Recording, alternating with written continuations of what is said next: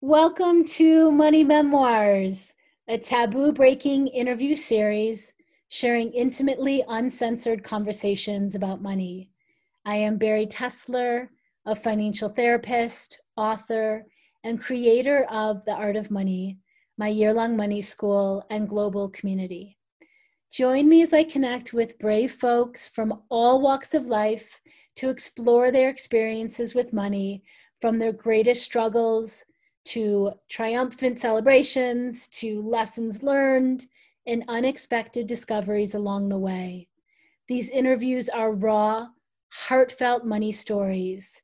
They're vulnerable, inspiring, and always authentic. These interviews are a snapshot of the personal connection and practical support you'll find in my year-long money school, The Art of Money. The Art of Money is a holistic framework that integrates money healing, money practices, and money maps. And it blends together therapeutic, body-based practices with so many real-life tools that you need to create healthy, sustainable change in your money life. If you'd like to learn more, head to barrytesler.com. For now, get comfy and cozy for another intimately uncensored money memoir. Today, I have the honor of talking with Nancy Levin. She is a speaker and coach and the author of 3 books, Writing for Your Life, Jump and Your Life Will Appear, and her most recent book, Worthy. You can learn more about Nancy on my site. Thank you so much for saying yes to this interview today, Nancy. Oh, I'm happy to be here with you, Barry. So before we dive into the money memoir questions, I would love if you would start us off with a snapshot of your family, work, life right now to start us off. Sure.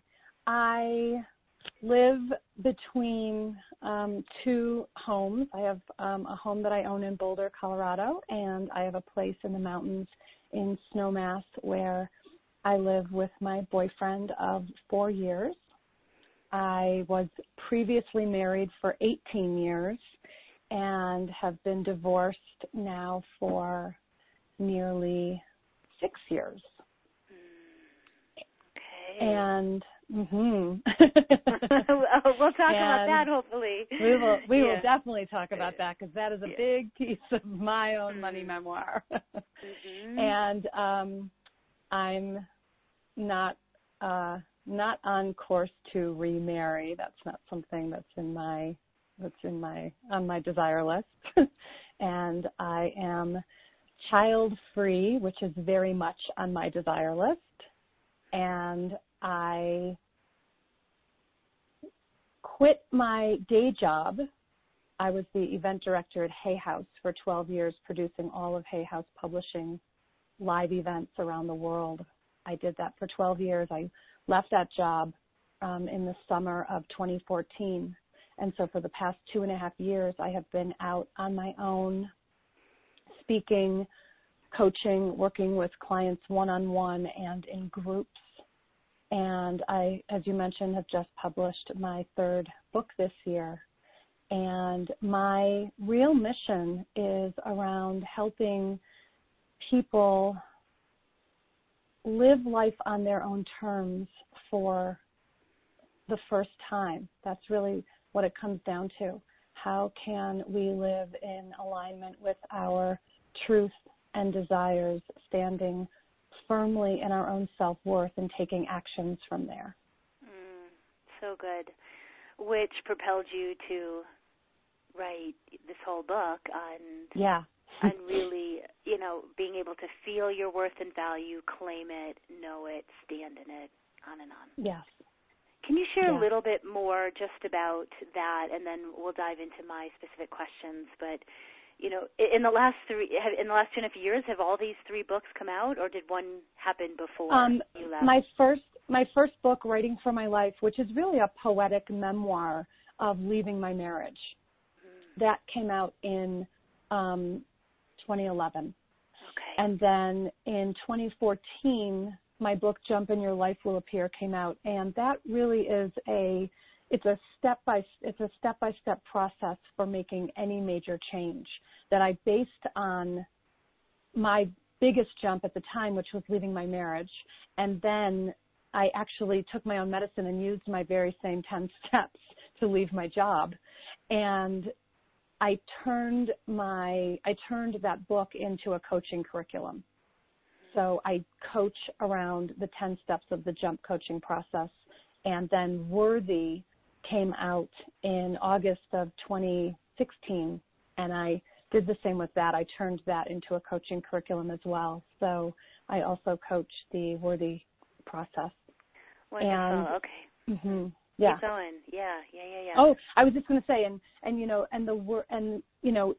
each of the books has been a reflection, a representation of where I've been in my own life and what's been important for me and my own journey. And I am extraordinarily grateful that there is such resonance with others, that my story and my experience can serve others in their own lives as well. Yeah, so we'll definitely get into some of the behind-the-scenes stories on that. Let's back up a little bit about your money narrative and your money story. And I'd love to hear as we begin here just what is the main emotion or main set or concoction. Sometimes I call it a cocktail of emotions that come up for you around money. I'd love to hear what they are now and what they used to be. So good. Now I would say, actually, can I do it in reverse? Sure. Okay, so I would definitely say that previously money evoked shame, anger, fear, primarily. Okay. Shame, anger, and fear. Can you give me a few examples of even just one good story of any of those, shame, anger, or fear? Sure. I mean, I would say that the through line might be that I grew up upper middle class. I didn't even have any sense of what money was for probably till I went to college. And maybe not even till I was living on my own after college. I was incredibly fortunate. My parents, took very good care of us financially. My parents paid for college. They paid for grad school. And it wasn't till I was really living on my own that I had the sense of what money was. So there was a sense of shame around having what I experienced so many people going without. And there was a sense of shame that actually I would say was an underlying current among other pieces of my childhood constellation. But there was an underlying piece of shame that had me really draw toward me the man who I ended up marrying, who's now my ex-husband, who really came from a background 180-degree different than I had in every single way. And so there was this strong drive in me to give him everything that he didn't have, everything that I had been entitled to. And that really became an enmeshment around the ways in which my people-pleasing really catapulted into full-blown buying of love and buying of peace and buying him things being the way to quell his rage and his control and his own expression of his demons. So I would do anything I could to, quote unquote, throw money at it because of my own experience of shame of having and him not having had. The perfect dynamic, Of course. Polarization. Yes. So that was, you've just answered part of two of my next questions, which is more of what did you learn from your family, positively and negatively? What were the strengths and what were the challenges? And it sounds like you grew up in an upper class, did you say, or upper middle class? Upper middle class, I would say. Upper middle class family. And were there lessons about money, or were, your needs and wants and desires taken care of? Like, do you ever, it sounds like you said that you didn't even realize until your 20s, like, that you didn't have a relationship to money or what that even meant. Yeah, and we didn't grow up in a, with opulence. So it wasn't like there was lots of stuff or material things even.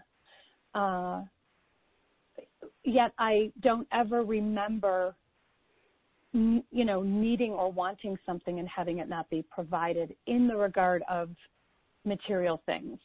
So like whatever, clothes or food or toys or whatever. But again, it wasn't like, I didn't have ponies or anything, or whatever. It wasn't this is my, obviously my judgment. It wasn't opulent per se. It was just that our financial material needs were taken care of. If we wanted to do some extracurricular program and it cost money, it wasn't a problem. Like there was never any message to me of like, we can't afford that. That wasn't a message. And so you got to your 20s and then realized that there were a lot of pieces of your financial education that were missing for you. Yeah? Yeah. And I really, it's interesting because I was very pragmatic and very practical and very much an overachiever and very much really wired to work. That really is my wiring, wired to work. Did your parents pass that down to you, or was that your own independent streak of, I need to make my own money, I need to be autonomous and independent? Very, very much my own. So the other piece of my childhood that I'll name, because it's actually quite significant, is that when I was 2 years old, my 6-year-old brother died.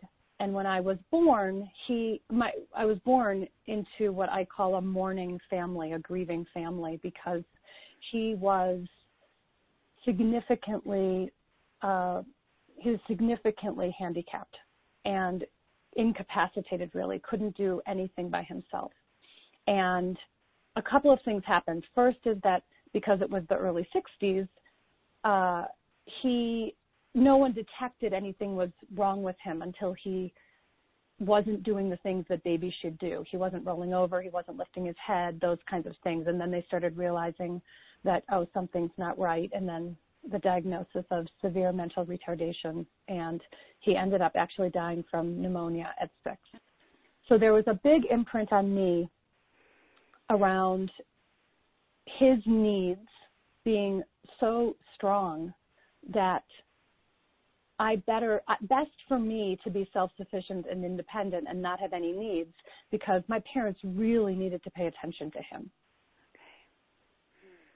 So I really internalized an imprint at a very young age that my parents even, we've talked about this very much as adults, and they absolutely corroborate this being the case, that I was very independent, very headstrong, and very self-sufficient at a very, very young age. And so I know that this, for me, was the beginning of my sense of I need to take care of myself. And then, sort of ironically, my parents were, of course, parents, but they were very lenient with me. And I, at a young age, didn't feel comfortable with their leniency. And so I actually began to create for myself a container. So I was very regulated and restrictive, and I made my rules because it's what had me feel safe. So I was very strict with myself, very strict around what I allowed myself to do and not do, very strict around deprivation and restriction. And so that combination, my parents were actually quite free-spirited. My father, when I graduated high school, he was like, you should take a year off before you go to college. I'll give you money. You can go travel in Europe. And I was like, no, I have to go to college. Like, I'm on a track. I have to do this. And it's really funny for me to look back on that now. Right. You were like, oh, no right. way. Right. You know, right. no, God forbid. Right. I'm not, no. Right. Right. So right. I'm on a track here, and Right. I'm on a track here. And so I know for me that it wasn't an external force per se. It might have been a reaction to, a resistance to an external force more than it being something that was being modeled for me. Right, because a lot of all your financial needs were taken care of, and other needs are being taken care of, but maybe the emotional, psychological weren't at the level that you really needed because the attention was going more towards your brother and then grieving. And then this is part of the decision you made, or what you chose. Yeah. Exactly. Yeah, I'm going to have a track. I'm going to have boundaries. I'm going to have more of a framework. Yeah. And I'm going to take care of this on my own. Yeah. So that led to you. Go ahead. Yeah, keep going. I was just going to say, and I really, the other thing for me is that I was really threatened by joy. I was really threatened by fun and pleasure and play and happiness. Like I really thought all of that was for other people. And I really thought all of that was for lazy, irresponsible people. I really grouped that together. And so I was on a track of like a straight A, National Honor Society, like the whole thing. And that's really where I began feeling the sense of my own worth and my own value in that kind of achievement and productivity. More from the outside in, yeah. Of course, yes, absolutely. Yeah. Absolutely. Yeah. And, I mean, as you said, you were born into grieving, and it's hard to have joy and pleasure in there. Yeah, because what starts to, what I've done, in all the work I've been able to do around this, I start really understanding the survivor guilt component of this. So why should I be happy, or why should I feel pleasure if, he died and he cannot? And then I know that there's a whole, there's the whole trajectory even into marrying who I married. I often say that on the day that I met my husband, it was as if he said to me, "Hi, I'm broken." And I said, "Great, I will fix you. I'm Superwoman. I'm here." And it was really an evolution out of my inability to heal a wound in my parents that could never be healed, and trying to find someone else to heal, someone else to fix. And so this played itself out in a huge way. You met him, you took him on, and you were going to pay for everything, buy everything he wanted or needed. Yeah, so one of my questions is, what is your most challenging money experience, and how did you overcome it, and or how did you make it through? Yeah. And is it this journey? Will you share more of this marriage and this divorce? Okay. I will. It's exactly that. So I would say, just to set the stage, to give a little more context, when my husband and I got together, he worked sort of haphazardly, didn't really want to work, total wanted to just be a ski bum and wanted to just ride his mountain bike and play and all that, and didn't really have a high value for work. And I enabled him to not have to work. So there was that one piece. Into our marriage, as I said, it was 18 years. So several years into our marriage, he also then decided that there were things he wanted to do. So he wanted to start this business or that business. So I funded 3 different businesses that he bailed on, all 3 of them.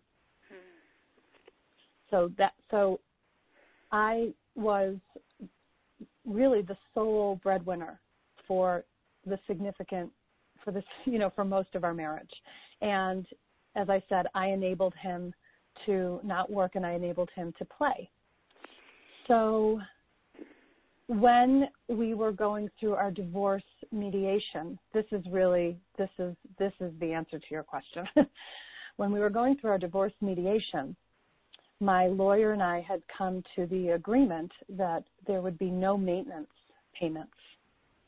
And, he was still young, able-bodied, talented, able to work. He just was choosing not to. And yet, when we were there in mediation, he was in one room with his lawyer, I was in one room with my lawyer, and the mediator came in to let us know that they wanted a significant amount of money per month for 7 years. And my lawyer began to negotiate instead of saying, no, our position is no maintenance. He began to negotiate a smaller package. And what was going on inside of you? Yeah, I had no idea what to do. It felt like a sucker punch to the gut, but it also, it completely launched me into a dissociation. And I had no idea what to do, and so I, in fact, didn't do anything.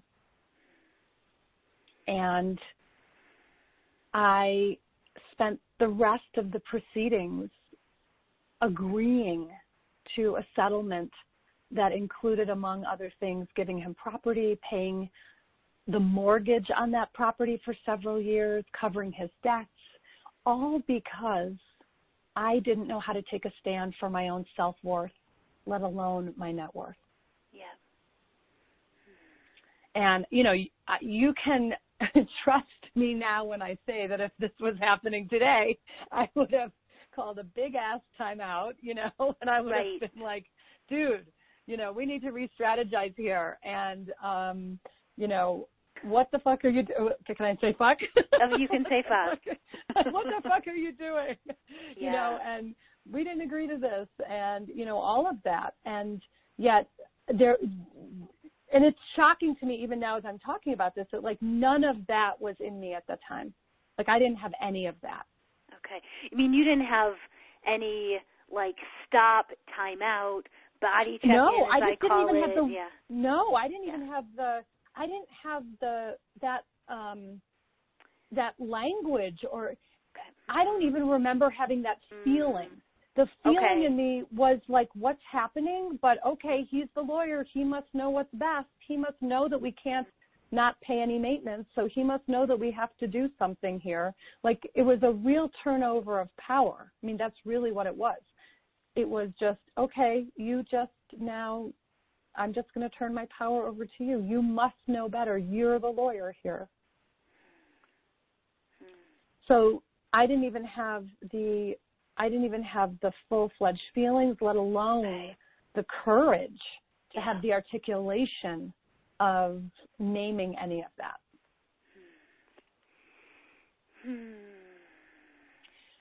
So that, for me, was really the significant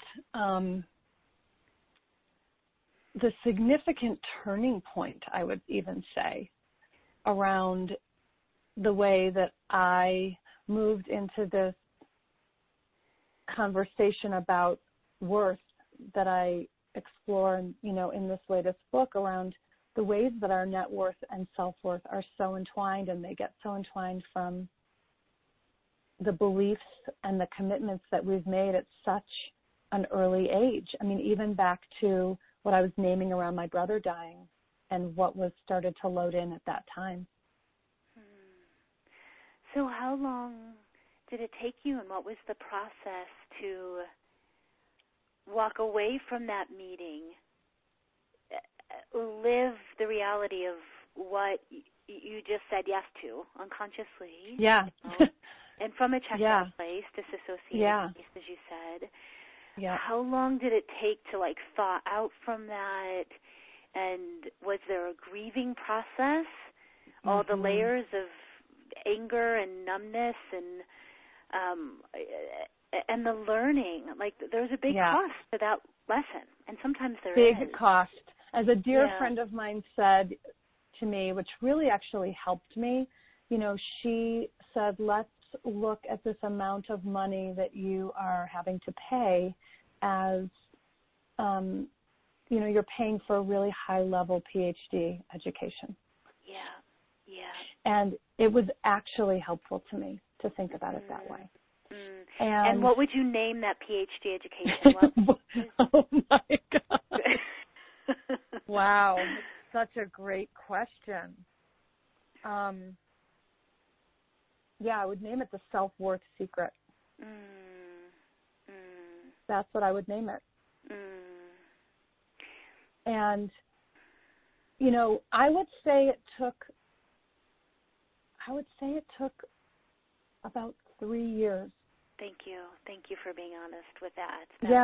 I would say it took 3 years, and there were a couple of, and I can feel it in my body right now as I'm telling you this. So there were different layers of the way that I had to pay the settlement. Some of it was right away, and some of it was monthly over a course of 3 years. Okay. And it was about 8 months shy of 3 years that my sister, genius that she is, said to me, you know, you're paying this sum monthly to him. Actually, I wasn't paying it to him directly. It was paying the mortgage on the property that I had to give him. So I was actually paying the bank. She said to me, you're paying this monthly payment that was significant. And she's like, and every month you're like, you know, you hate having to deal with this. Why don't you see if there's any penalty and just paying the rest of the 8 months off at this point? And I called the bank, and I got someone on the line who was so sympathetic to me, and she said, you know, there actually is a penalty in paying it off, but your story is so crazy that I'm just going to waive the fee. So I paid the last 8 months in one payment, and that was one of the most liberating experiences for me. I was like, oh, it's like that moment when you don't realize that you have a different choice, and then you realize all of a sudden, I have a different choice. I can actually do something different here. So that was actually a significant moment of different choice. And then the other major thing that was like one of the last hurdles of the healing around this was that in the agreement, he got the property, and I had to pay the mortgage for 3 years on the property. So again, he got to live free in this property for 3 years. And it was I had to turn the title over to him, the whole 9 yards. And then after 3 years of me paying, he was to begin paying the mortgage. And so I bet you know what happened, that of course he did not pay the mortgage on that first month that he was supposed to, which affects my credit. Okay? And then he didn't pay the mortgage on the second month. And listen, I'll be really honest.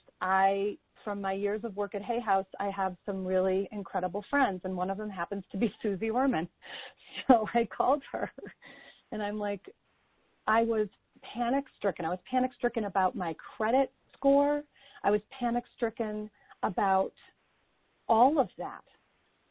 And, you know, what do I do? Should I just keep paying so that I can keep my credit? Should I just pay so that, you know, he has a place to live? Like all of that was still in me. I know, you know, and it took Susie really saying to me, like, again, in no uncertain terms, like, fuck your credit. And she said those exact words to me. You know, she's like, that is not what's important here. What's important is this piece around standing in the truth of what's right for you and what's in your own alignment. And most people don't know this about Susie. She's an incredibly spiritual person. You know, what's actually in the charts, what's really in the Akashic records and the charts and the stars of the arrangement and contract that you and he made coming in. And don't get in the way of what he needs to learn here too. So and that was huge for me. Okay. I mean, my God, you had a bat line to Suze Orman. I do. And yeah. You do. And yeah. she didn't say her normal stuff, which we would expect No. if we don't know her that well, which is, mm-hmm. no, this is going to ruin your credit, you know. Right. No. She said, no, not at all. Screw your credit, fuck your credit. Yeah. And this is actually what's way more important here. Yeah. Okay, so you in that moment, you let it go. You let him do his thing and finally release him and let go of you taking care or doing this for him, and on and on and on. And that's right. And that was the huge piece, because the thing is, I had done so much work on myself from the time that I left that mediation room to who I was, you know, at the point where my payments ended, that he actually expected me to be the same person that I was. Yeah. And was relating to me as if I was the same person. So there was nothing in him that prepared him for me actually saying, I'm done. And what ended up happening is he didn't pay. The condo went into foreclosure. I lost this beautiful condo that I bought in Telluride, of all places. And the bank took it back, and it was a hit on my credit. Okay. And you know what? I'm here, whatever it is, I guess it's 3 years later now since the last payment was made, over 3 years. And big deal. Like, so really big deal. Huge deal. Did you go out and celebrate? Did you go out at you know, when you paid off that 8 months early and it was the end of that 3 years, and was there a marker? Was there, you know, I'll tell you like, that. Yeah. I'll tell you that wasn't the celebration for me.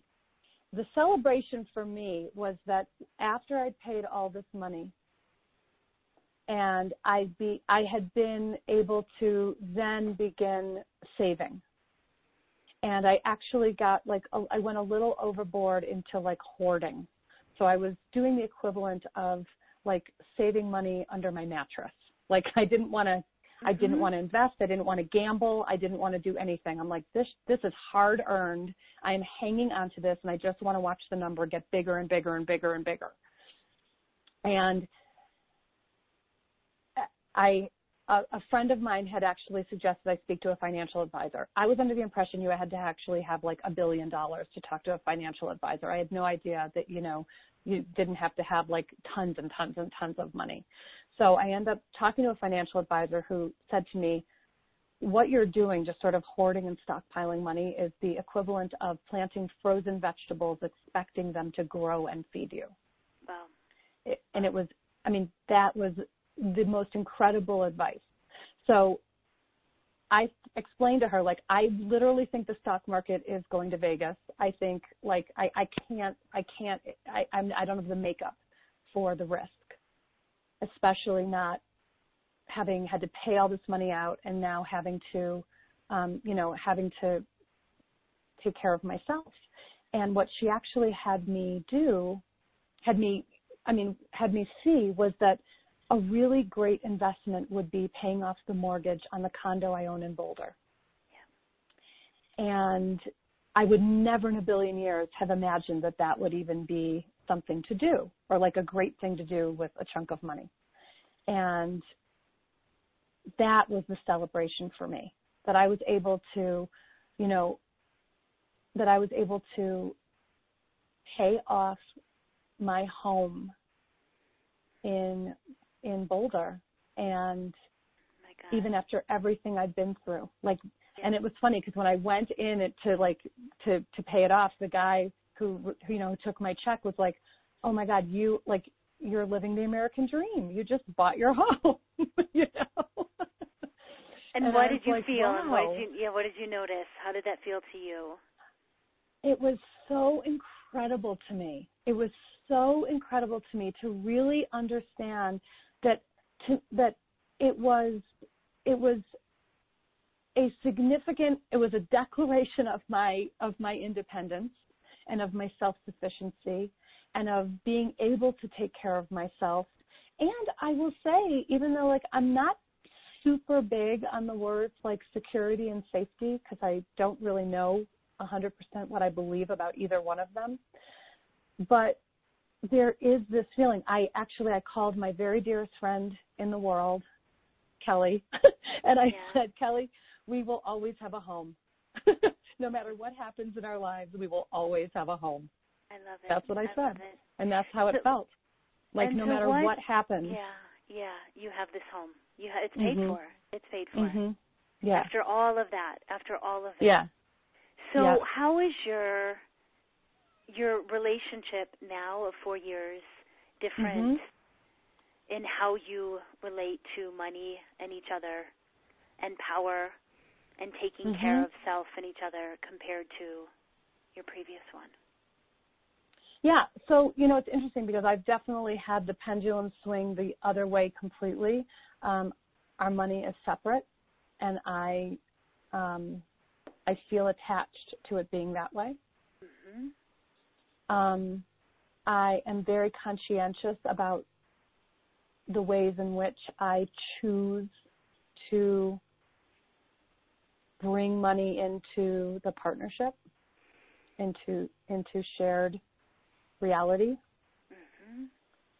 And I am also, I'm actually like in real time as we're talking, the pendulum is slowly swinging back to an equilibrium where I'm not feeling so threatened or not feeling so protective or not feeling so this sort of the hoarding piece where I'm actually feeling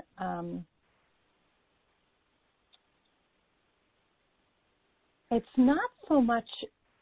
I'm an incredibly generous person, so I wouldn't say that it's that it's generosity that's coming back in. What I would say is what's coming back in is a way to be in relationship with money, being a factor in our relationship and not have it be about checks and balances all the time. Yeah. Not keeping score. Yeah. And that's a journey unto itself. And it's hard. It's hard. I hear honest. that's working really, too. Okay. It's really hard. Yeah.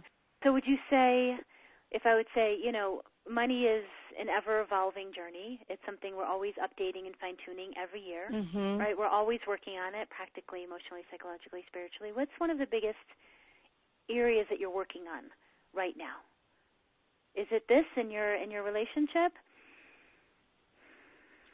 I would say the biggest area that I am working on is how to be true to myself and be in relationship. Okay. That's about money and not about money. Yeah. That's about money and not about money. Exactly. Yep. Yeah. Because there's actually, keep going. I was just going to say, that there's a part of me that still like holds, there's still like a part of me that's like, this would all be so much easier if you were just on your own and alone. Okay. Like I have that in me stronger than I have in me the wanting to be in relationship. And yet I also know that I'm choosing relationship because this is where the growth is going to happen. This is the path to growth for me. Because I'm actually much happier being a hermit, being alone, antisocial, doing my own thing. I'm not really a very social person. I'm not a community person. I'm not a group person. I love that you're being so honest about all of this. It's true. I'm not. I have a very, very core group of people with whom I'm close, none who live anywhere near me. And that's fine too. Yeah. That's fine too.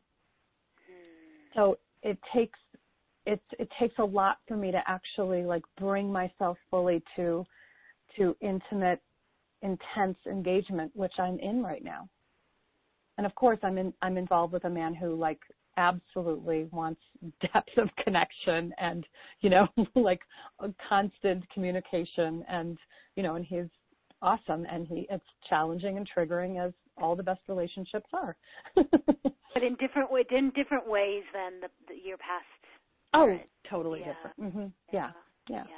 Mm-hmm. Yeah. Yeah. So a few final things. There's about 10 questions that are circulating, but I know we're coming to the end. So let's see. Give me one final piece here on money legacy for you, which for me means it's about the past and healing that, understanding it, bringing awareness to it, which you've done so much of around money.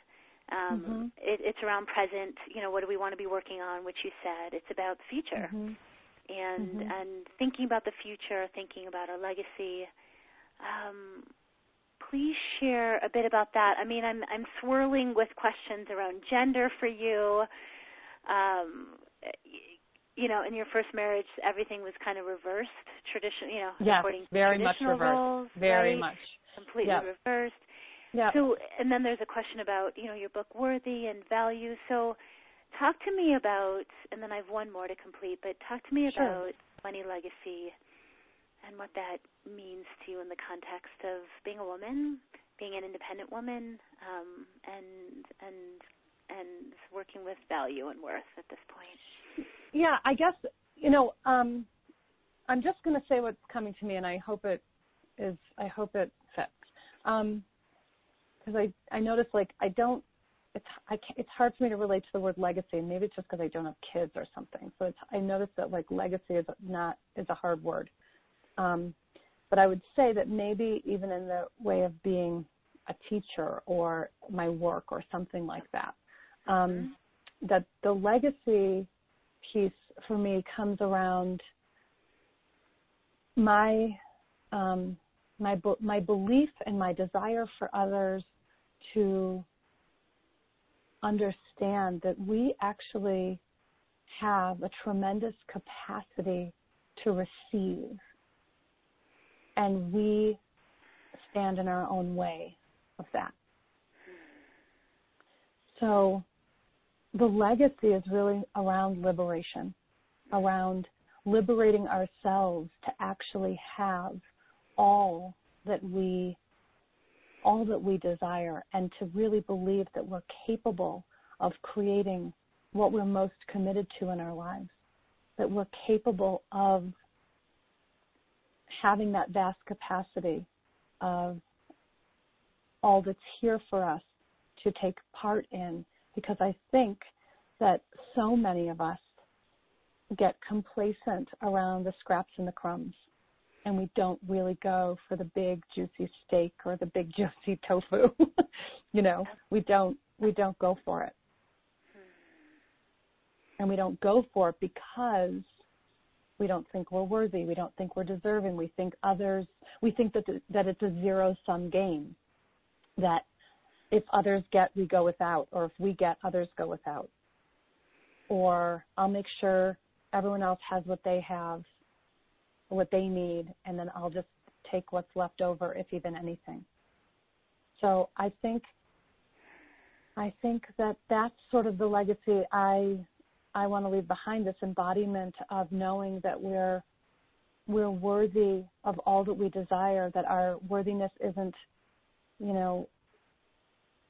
we have to unhook our worthiness from someone else's wagon, that we are worthy, that our worthiness is just inherent within us, and we are worthy and deserving of all that we desire. Beautiful, beautiful. And, the scraps, or feeling like we can only experience that, you and I both see someone can be experiencing that no matter what economic background they've come from, no matter how much or how little money they have right now. So that's something that someone can feel in their lives,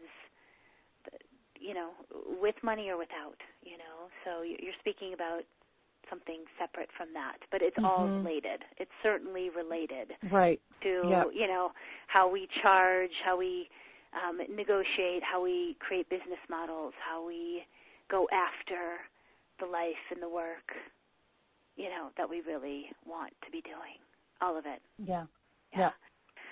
So here's my last question, and this is a question that I've been asking every money memoir this round. I did the series 3 years ago with a different set of questions. And this round I wanted to bring this piece in, and usually it comes up earlier in our interview, but I don't want to leave without it. And this is okay. It's about lineage, and it's about ethnicity. And it's such, a place of tension and pain and some beauty, in our culture right now, especially in the U.S. And I'm wanting to hear from everyone what their lineage is and ethnicity, and to share if they feel that there's anything about that has given them strengths and challenges about their money story, their money relationship that they've learned from and had to overcome, or and I always share what mine is, and then I'd love to hear from you. So mine is that I always identify or describe myself as being Jewish first. It's my, more than a religion, it's my culture, it's my ethnicity. All my family escaped from Russia, which is really Ukraine now. We're second generation. And I grew up middle class, which you already mentioned what class you grew up in, but I also, my parents came from middle class and working class. And I'm starting to say I'm white, even though that's very uncomfortable for me. And I'm not sure if I even want to be saying that, but I've been saying that because I've been interviewing a really diverse group of folks, which feels like an incredible honor for me. And as I'm, when I think of people, I think of someone as African American, or I think of them as Japanese American, or I've never said black or white, or I've never talked about skin color. But I'm just bringing it up because it's something I'm reading about a lot. It's something I'm researching. I'm wanting to make sure Art of Money is as diverse and inclusive and honors everyone, right? And honors everyone's lineage. So I'm stumbling a bit because I'm still really figuring this out. And so I'd love to hear from you, Nancy, what your lineage is or ethnicity, and if you've ever had any insights or drawn any conclusions about how that shaped your money story, your life. So it's interesting. I'm going to be honest, I've never thought about this. So I'm Jewish, all long line, all Jewish that I know of. And I'm white. And I'm noticing that I absolutely associate a privilege with that, as well as, there's all these different stereotypes around Jews and money. And, we can run the gamut on them. And I noticed, though, that there's something that I'm now maybe associating to being Jewish, which I have not before, because as I said, I've never really talked about this, that, has had me know that, I can do whatever I want. I can make it happen. I'm resourceful. I'm resilient. I can just get it done. I can make it happen. I think that's a way in which I've seen the role. That's the way I've seen the role model in some way. Let me ask you, because Jews have lost everything in so many places and then start again and create from nothing, or that's my story? I guess that's what I would say. So I guess sort of it's the twofold of being the chosen ones, quote unquote, it's that sort of piece, and then the piece of the piece from the Holocaust, or from whatever, the resiliency, that resiliency and resourcefulness is what I relate to, I suppose, in my Judaism. And like you were saying, I don't necessarily relate to my Judaism in terms of religion. I mean, I have in my life. I was bat mitzvahed and the whole thing. But now it's very much, I actually relate to it as my heritage. Like if someone says, what are you? I say Jewish. They mean, no, that's your religion. And I'm like, no, that's not, I'm Jewish. So the resilience and the resourcefulness is something that has come through that line, through your lineage and your heritage. Yeah, that's what I see. Yeah, thank you. Thank you. Yeah, you're welcome. So, Nancy, thank you so much for being brave and willing. I know this is part of your work as well, so it is. But this was really, I love where you went with this, and I love all the things that we explored. Thank you. Yeah, I mean, it's even with that, you know, I've had some people finish the interview and go, that was fun, you know, that was really fun, Barry, and then other people go, that was tender, that was pretty vulnerable, you know. Yeah. But since we share this work, I knew that this would be comfortable terrain, but you really shared some really real, honest stuff, moments. Thank you for joining me with this money memoir interview.